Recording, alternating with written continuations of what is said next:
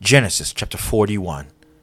Then it came to pass at the end of 2 full years that Pharaoh had a dream, and behold, he stood by the river.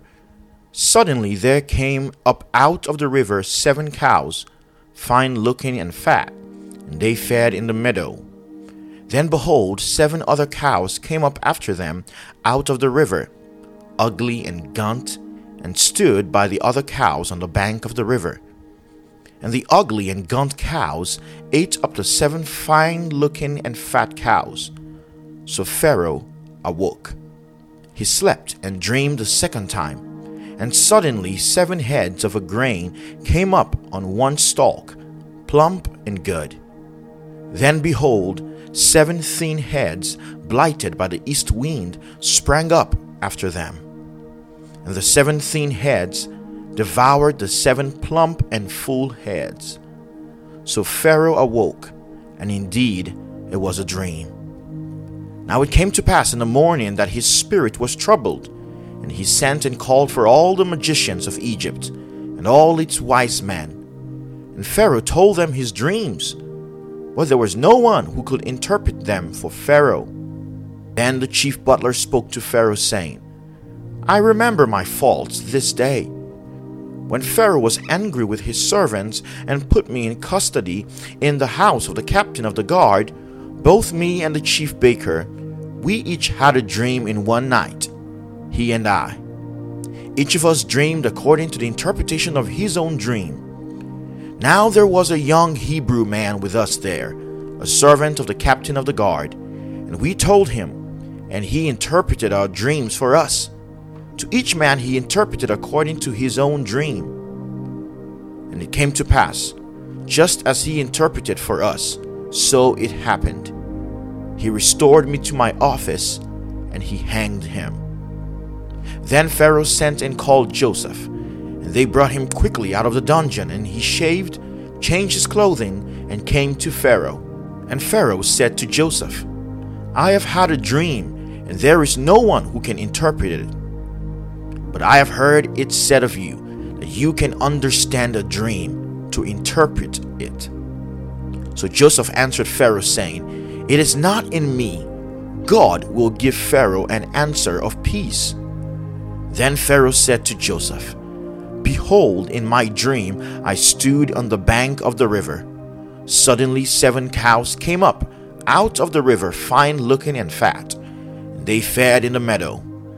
Then behold, 7 other cows came up after them, poor and very ugly and gaunt, such ugliness as I have never seen in all the land of Egypt. And the gaunt and ugly cows ate up the first 7, the fat cows. When they had eaten them up, no one would have known that they had eaten them, for they were just as ugly as at the beginning. So I awoke. Also I saw in my dream, and suddenly 7 heads came up on one stalk, full and good. Then behold, 7 heads, withered, thin, and blighted by the east wind, sprang up after them. And the thin heads devoured the 7 good heads. So I told this to the magicians, but there was no one who could explain it to me. Then Joseph said to Pharaoh, The dreams of Pharaoh are one. God has shown Pharaoh what he is about to do. The 7 good cows are 7 years, and the 7 good heads are 7 years. The dreams are one. And the 7 thin and ugly cows which came up after them are 7 years. And the 7 empty heads blighted by the east wind are 7 years of famine. This is the thing which I have spoken to Pharaoh. God has shown Pharaoh what he is about to do. Indeed, 7 years of great plenty will come throughout all the land of Egypt. But after them 7 years of famine will arise, and all the plenty will be forgotten in the land of Egypt, and the famine will deplete the land. So the plenty will not be known in the land because of the famine following, for it will be very severe. And the dream was repeated to Pharaoh twice, because the thing is established by God, and God will shortly bring it to pass. Now therefore, let Pharaoh select a discerning and wise man, and set him over the land of Egypt. Let Pharaoh do this, and let him appoint officers over the land to collect 1/5 of the produce of the land of Egypt in the 7 plentiful years. And let them gather all the food of those good years that are coming, and store up grain under the authority of Pharaoh, and let him keep food in the cities. Then that food shall be as a reserve for the land for the 7 years of famine which shall be in the land of Egypt, that the land may not perish during the famine. So the advice was good in the eyes of Pharaoh and in the eyes of all his servants. And Pharaoh said to his servants, "Can we find such a one as this, a man in whom is the Spirit of God?" Then Pharaoh said to Joseph, "Inasmuch as God has shown you all this, there is no one as discerning and wise as you. You shall be over my house, and all my people shall be ruled according to your word. Only in regard to the throne will I be greater than you." And Pharaoh said to Joseph, "See, I have set you over all the land of Egypt." Then Pharaoh took his signet ring off his hand and put it on Joseph's hand, and he clothed him in garments of fine linen, and put a gold chain around his neck. And he had him ride in the second chariot which he had, and they cried out before him, "Bow the knee." So he set him over all the land of Egypt. Pharaoh also said to Joseph, "I am Pharaoh, and without your consent no man may lift his hand or foot in all the land of Egypt."